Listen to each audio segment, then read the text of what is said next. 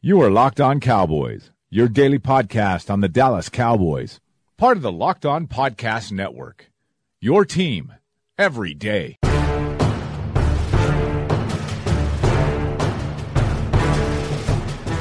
Welcome back to the Locked On Cowboys podcast, part of the Locked On Podcast Network. Thank you for tuning in. I am your host, Marcus Mosher. You can find me on Twitter at Marcus_Mosher. And joining me today is Landon McCool.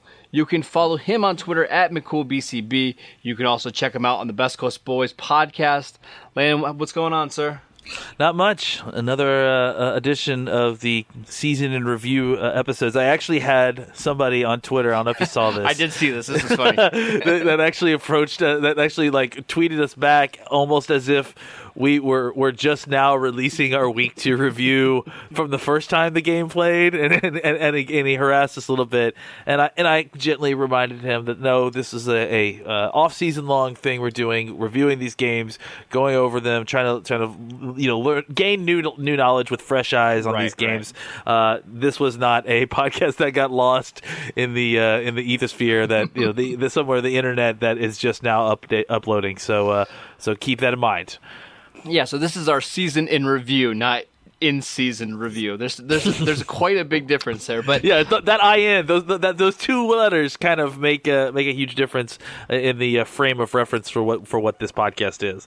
Right. So coming up on today's show, we're going to do part 2 of the Cowboys Week 2 game against the New York Giants. We're going to tackle the second half.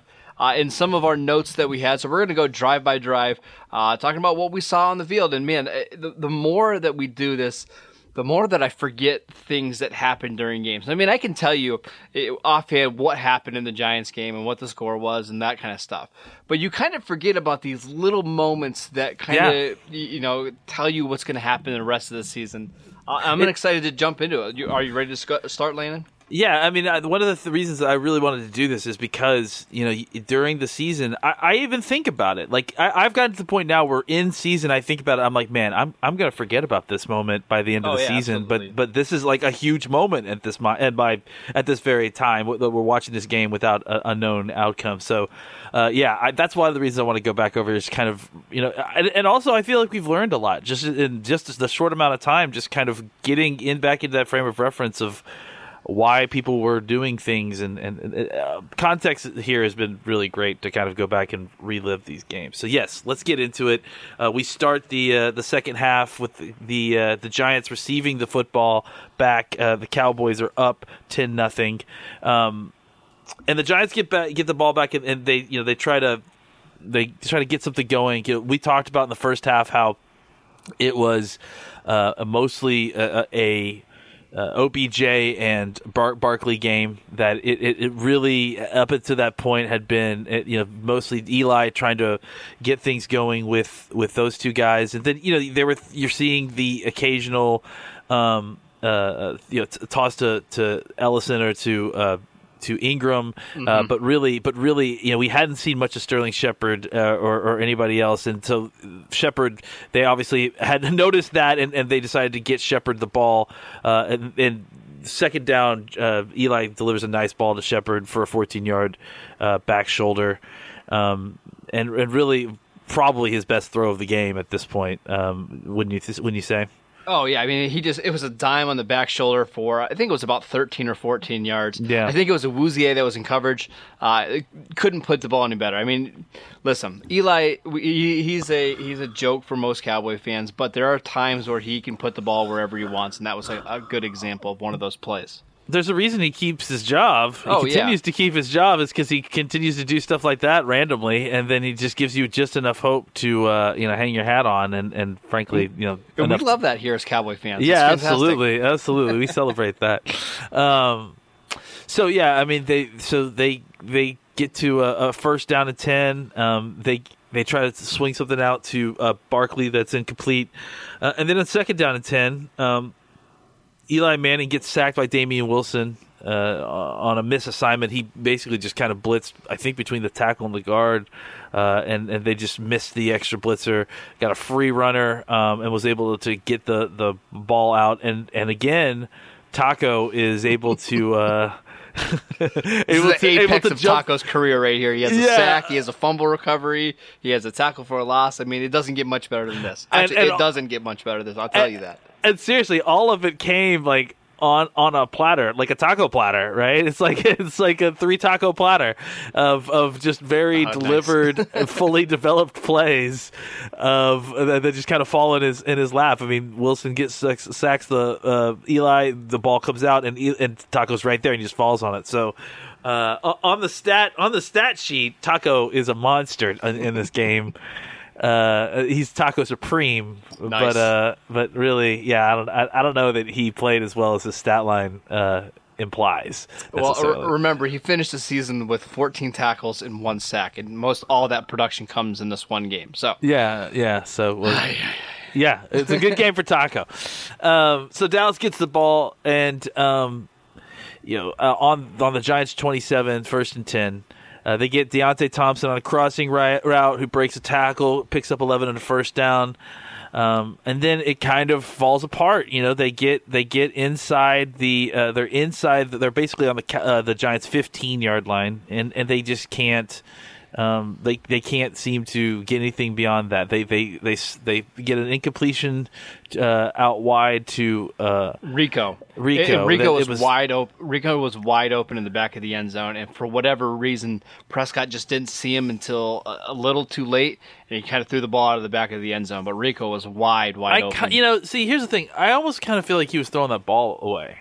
Don't you? I mean, I think that's part of it. I think he saw it so late that he's just going to throw it to the back. If it's out of bounds, it's out of bounds. But I kind of think that it was one of those things where he was throwing the ball away because of pressure, and it just from the camera angle, it looked like Rico had broken free, but he was pretty far away from that ball.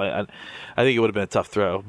And then after that, they swing a ball out to Zeke, who gets no yardage. So basically, again, the drive stalls inside the red zone, and this is a theme for this team. I mean, they get handed great field position on the Giants 27, which is even at that point is basically a field goal range, and they come away with only 3 points. It didn't end up being a killer, but it's also kind of indicative of the problems that they experienced throughout the first half of the season. It feels like. Yeah, one just little quick note I want to say: we saw early in the season that on 3rd down, Prescott far too often was just trying to dump the ball underneath to Ezekiel Elliott.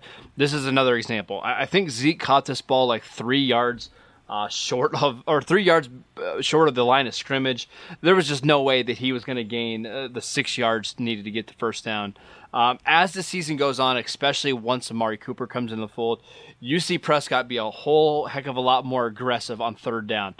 So as we watch these next couple weeks, just kind of notice how many 3rd downs result in Prescott throwing the ball within a couple of yards of the line of scrimmage. Yeah, I mean, he clearly still doesn't feel completely safe, throwing into tight windows with some of these receivers that he doesn't know yet, and I think which is understandable, completely understandable. The reason we see so many 3rd down passes to Zeke is that first of all, he's getting all the unreasonable 3rd and long situations that they're not going down the field for, so he's getting all of those dump offs, and then on top of that, he's also getting at this point some of these 3rd and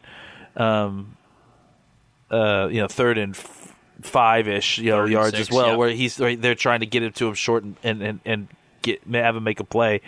It's stuff like this that you looking back, you're like, they really either needed a guy who was going to be able to beat man coverage every single time, or a guy that they could rely on at least. But the problem is that without any kind of training camp to develop any chemistry with these guys who maybe aren't elite receivers, but are guys that they could have worked with if he had better relationships with potentially. It was very predictable. They thought it was going to be Beasley, right? They thought it was going to be Beasley. Yeah, they thought Beasley every time. Yeah, and then they also thought Williams, the idea that whatever would happen with Williams, that they'd get more time with them, and clearly that just didn't happen as well. So then, I mean, if you think about just in the off season, you go into a large part of the off season where your player acquisition, a good percentage of it is done, or the hay's in the barn at least of what you're going to do, and suddenly you're losing. You'd already just lost Dez, you end up losing Witten.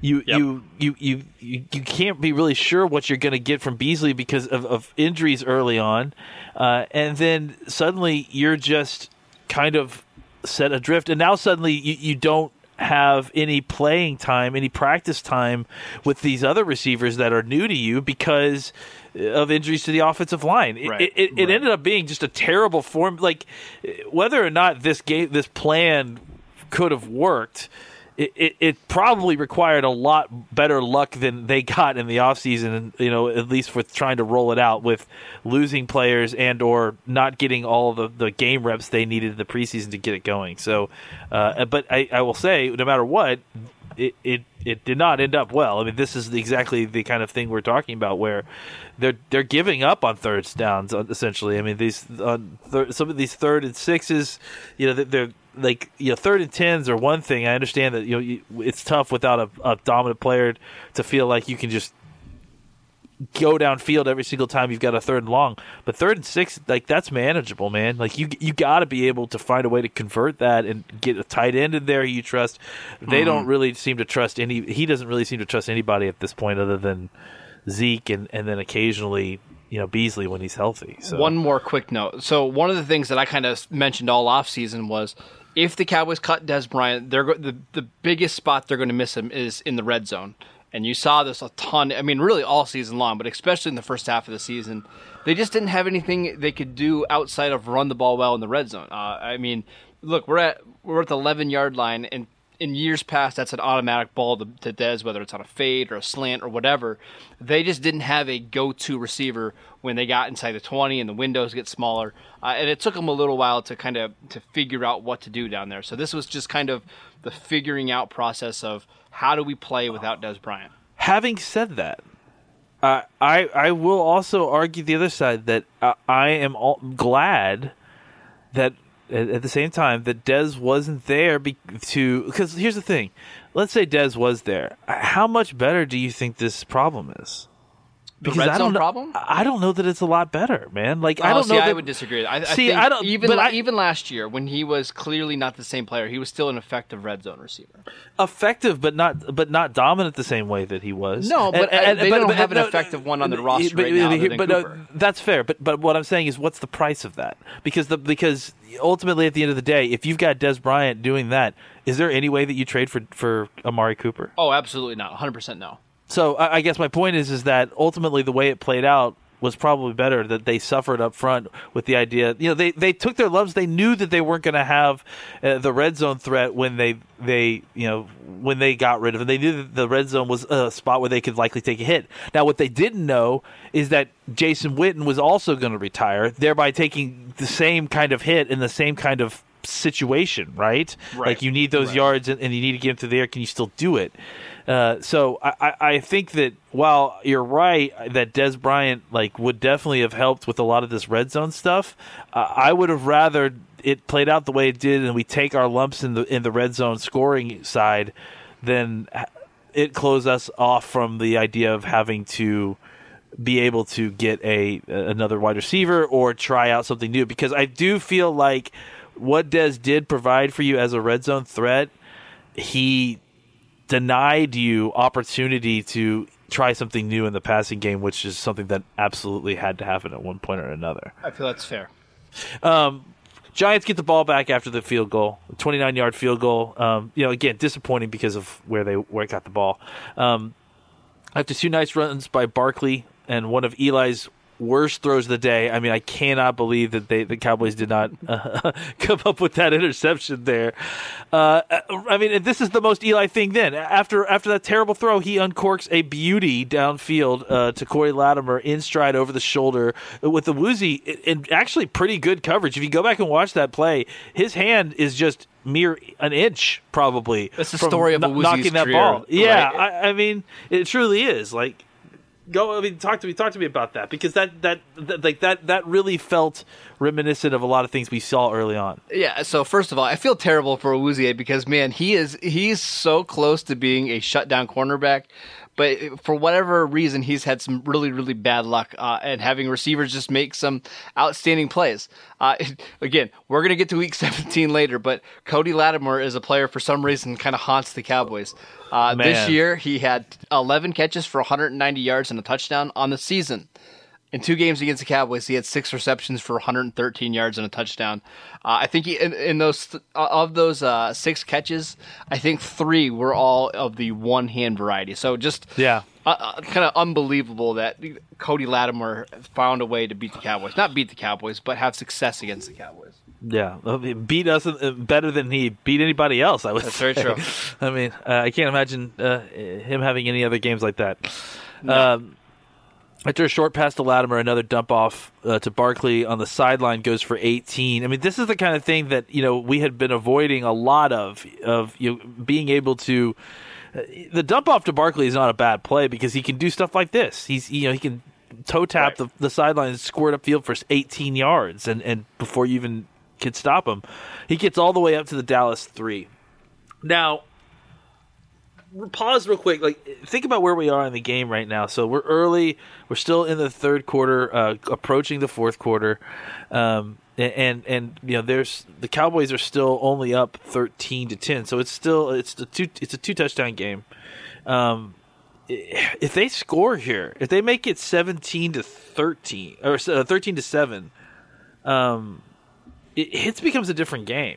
This becomes a completely different game. The tone changes. Suddenly they have the ball on the 3-yard line, so they're on their way in, right?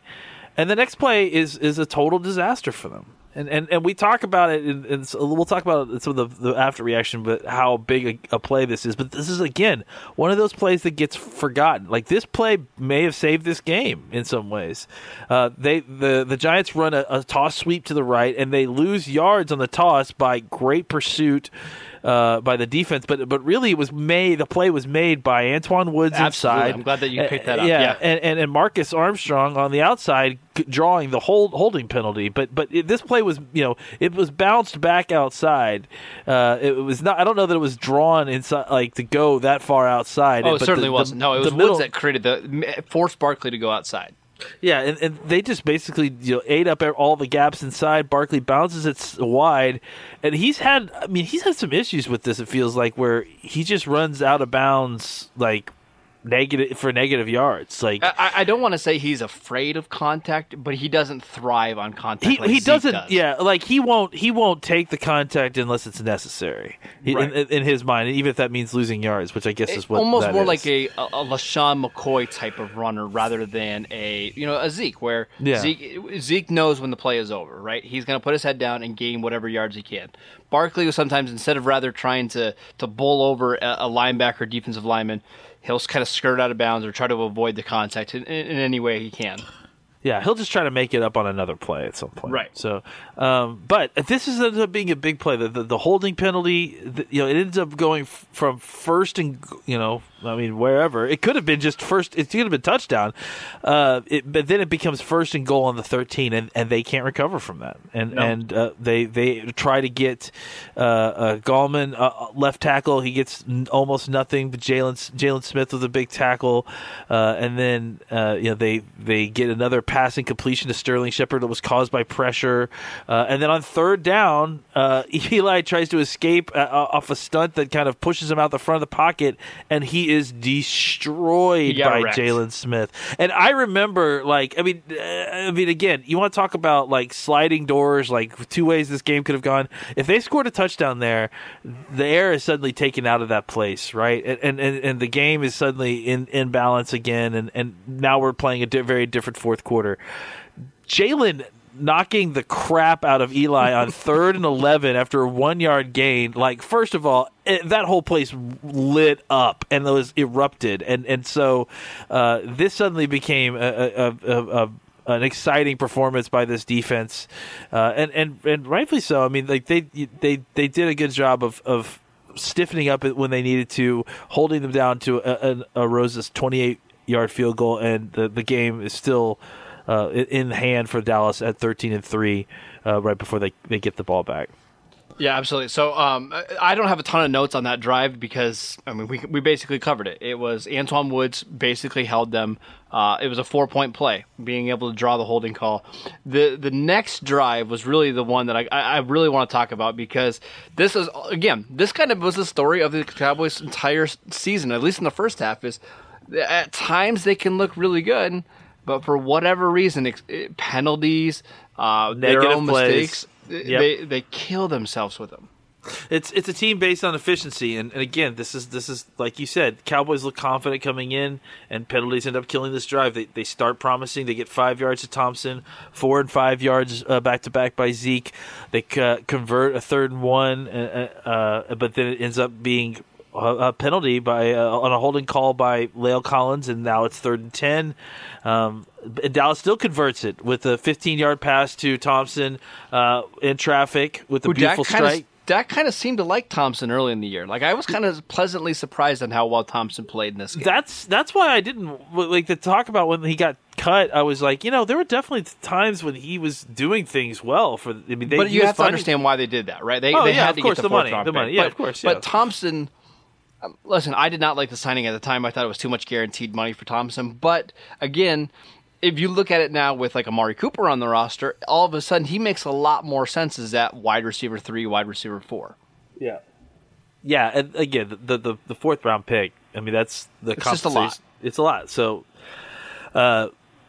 anyways, they even though that throw was perfect right on Thompson, they convert. It was another holding call, this time on Swaim. So, they're forced to punt. They can't convert after that. And I think this is a huge play that, again, we need to point out, and that's why I wrote it down. Fantastic punt and coverage. You mentioned it last episode, sorry, right. Yeah, in the first half, about how Jones had been punting the ball so well, and that was true. But this one specifically, they got 47 yards on it. They flipped the field. They start where they were on the Dallas 20. I think Jones punted from inside his own 10. Yep. And OBJ gets tackled at the New York Giants 36. So they were able to completely flip the field, and that was big for them because, again, game's still very much on the plate. It's not done yet. That was basically the last few plays. These are the last few plays that start this next drive that end the third quarter. Yeah, and really, it's the special team saved them in the second half. Like we said, the offense did not do very well to start the game. Or not start the second half, but the punting saved them. They put Eli Manning in some bad spots, and ultimately it's going to end up paying off here in a little bit. Yeah, absolutely. So, but the Giants can't seem to take advantage of anything. I mean, their offense is still just they're giving it to Barkley as much as they can. They give him 2 carries on 1st and 2nd down, and they net 1 yard between the two of them. So now they're at a 3rd and 9. The Cowboys come after them with a great little stunt, some nice games up front. I think it was the stunt between Crawford and Taco, I believe. I think it was a TE, yeah, because he goes around the inside, yep, and then he comes around backside and is able to chase Eli down from behind and gets a 10-yard sack. So they basically 3 and out. It's getting dark for the Giants at this point, and they punted the ball away. Dallas gets a penalty. I think it's a illegal block on Jones, if I remember correctly, and they start this next drive on their own 18 with 14 minutes left to go in the fourth quarter. And I think this is probably their best drive of the day, right? Wouldn't you say? I would think this is one of their top 5 drives of the season when you consider just what they're able to do. Again, they have the ball on their own 18-yard line. They're kind of backed up. They're up by 10. They need to burn this entire fourth quarter. The last thing they can do is punt the ball back to the Giants and give them good field position. And we're going to talk about this drive, but it ends up being a 14-play drive that takes up almost 9 minutes of the clock. You can make a case that this is easily one of their best drives of the season. Yeah, and I mean, it starts out great. They start out with some of the more creative stuff that, again, we didn't get. I feel like we didn't see later. So frustrating. And the more I'm watching it, the more I'm thinking a lot of this has to do with Tavon. Because Tavon gets hurt, and it feels like a lot of this is Tavon based. So it's I guess I get that after he gets hurt, that must have been devastating for the a lot of the creative stuff that they had in mind. Well, because remember, they tried to use Jordan Lewis to replace Tavon, but the problem when you have Jordan Lewis is there's no threat of him as a receiver, right? Everybody knows exactly what's going to happen when Jordan Lewis is in the game. He's going to run a jet sweep or he's going to run a reverse, and more than likely the ball is going to him. When you have Tavon in the game, as you saw in this one, he can run the 9 route. He can run the comeback route that I think we're going to get to in a little bit. You can run him out of the backfield as a traditional running back. You can do a whole bunch of different things. They just didn't have another player on the roster that could replicate that kind of plan at all. Yeah, absolutely. So, anyways, this first down play was an interesting kind of jet sweep option with the shovel option part for Zeke as well. They ran it sideways where Dak took a kind of gallop step with Tavon coming across his face, across the formation. Do you feel like he didn't read this right? I feel like he should have given it to Tavon. Yeah, I'm pretty sure probably Dallas wanted it to go to Zeke though, right? Yeah, I think so, but I'm wondering if it was not even a true option because it probably wasn't. He probably should have just given the ball to Tavon and let him, because the defensive end was hesitating and waiting, and then he came crashing down inside and actually made the tackle because it was only a 1 yard gain. Right. So anyways, I thought, but it was interesting, a very interesting design where they ride it across Tavon rides it across Dak's face. Dak takes kind of a gallop step sideways to keep pace with Tavon, and then last second pitches inside, like basically at the center, while he's kind of from shotgun, like outside the guard. So it pitches it back inside, up the field to Zeke, who takes it and ended up only getting like a yard. It was interesting play design because if it was a true option, I think that's a very deadly play. Mm-hmm. And especially if you could put in some like a third option in there for Dak to keep it and or throw it. I think that's a very nice play design. We've seen the Chiefs run that a couple times with Tyreek Hill. And it's a very college play. I mean, you see it all throughout college. Yeah. I'm an Auburn Tiger fan. That's exactly the kind of thing that that you'd see Auburn run on Saturdays for sure, like with Gus Malzahn. Yep. So yeah, interesting stuff up front. Anyways, they end up getting to a 3rd and 8 after a short second down run, and they get answers from big back-to-back plays from their very small players. They get Tavon, who it was Beasley. It was Beasley who converts the third down. Yeah, it's for 10 yards, and then a beautiful. Both of these are comeback routes where Beasley's coming back to the football, making a play in front of the defender, and then Tavon on a true comeback route, deep comeback, gets him down the field for 15 yards against B.W. Webb. Both of those, Dallas continuing to get their game to spread around to different receivers, but I thought both of those plays came at very opportune time for those guys. So then they basically continue to try to use the short passing game. The running game has kind of stopped working at this point, or at least the Giants have focused on it. They're only getting 1 or 2 yards every time they're giving it to Zeke, but they're getting 5, 3. Their run game is basically turned into the short passing game is basically turned into their run game at this point. They get to a 4th and 1 after they are unable to convert on a 3rd and 4. Pass to Beasley, and Dak takes it QB sneak up for 2 yards. It was kind of interesting to see that because I don't know that we had seen a lot of Dak QB sneaks up to this point. They usually mostly just try to give it to. Can I add one more thing into that real quick? Yeah, please. On that quarterback sneak, they ran Tavon on like a fake jet sweep, and that it was able to hold the entire defense for just a second, and Dak had a pretty easy quarterback sneak. I think he actually gained like almost 3 yards. He got 2 yards. Almost 3 yards. Yeah, it was pretty interesting, especially because he didn't run. He dove, and so like he dove basically untouched, for quite a bit. So, all right, after the 4th down conversion, then the run game starts to break open. First with Zeke for 19 up the middle. He kind of weaved his way in and traffic, cut his way back upfield, and then got caught from behind. Then Dak on zone read, and this is right where we start to see the zone reads start to really break it open. It feels like they figured out zone reading, using zone reads inside the red zone zone was beneficial. Back-to-back zone reads broke them. After that they ran an 8-yard one. Dak kept it up the side and outside left. It seems like a lot of these were going left behind Smith, who and normally with a tight end pulling, right, with a tight end out in space. Well, yeah, I mean that again we talked about in the first part of this game yesterday. The 8-yard run by Dak was again, I think, that split zone read.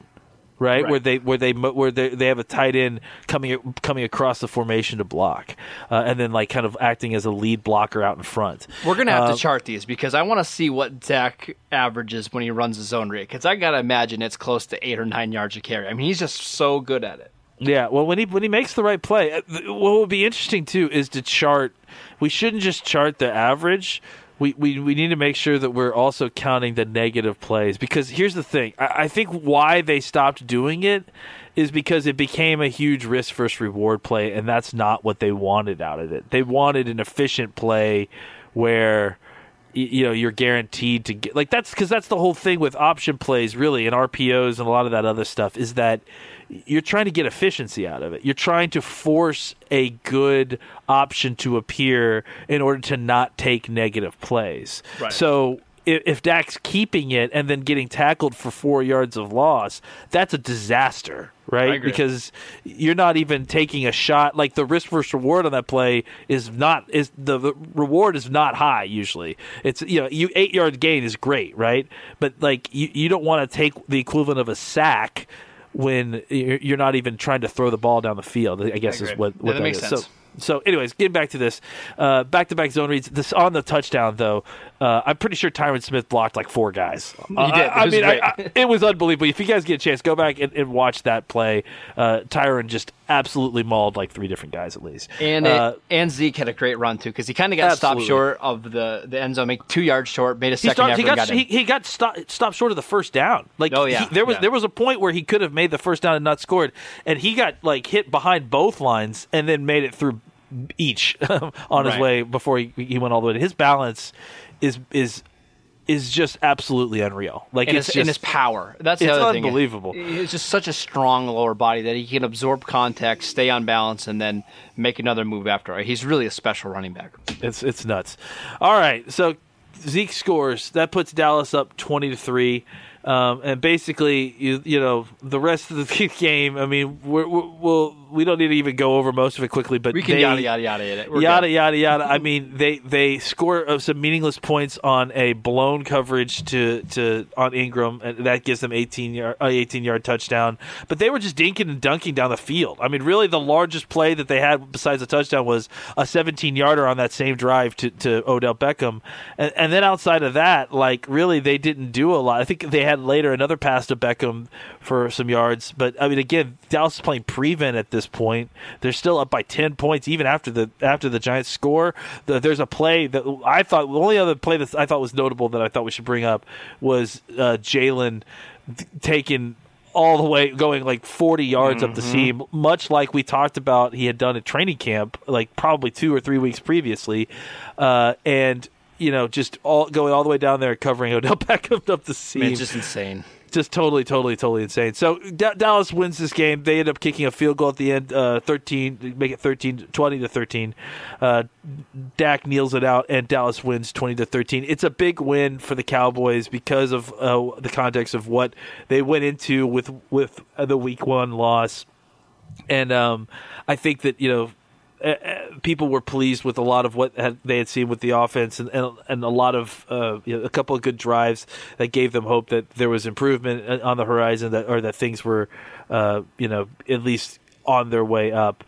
So let's talk about the aftermath. Anything else on the game before we get into the aftermath? No, it was just a big win. It was on Sunday Night Football against a divisional opponent.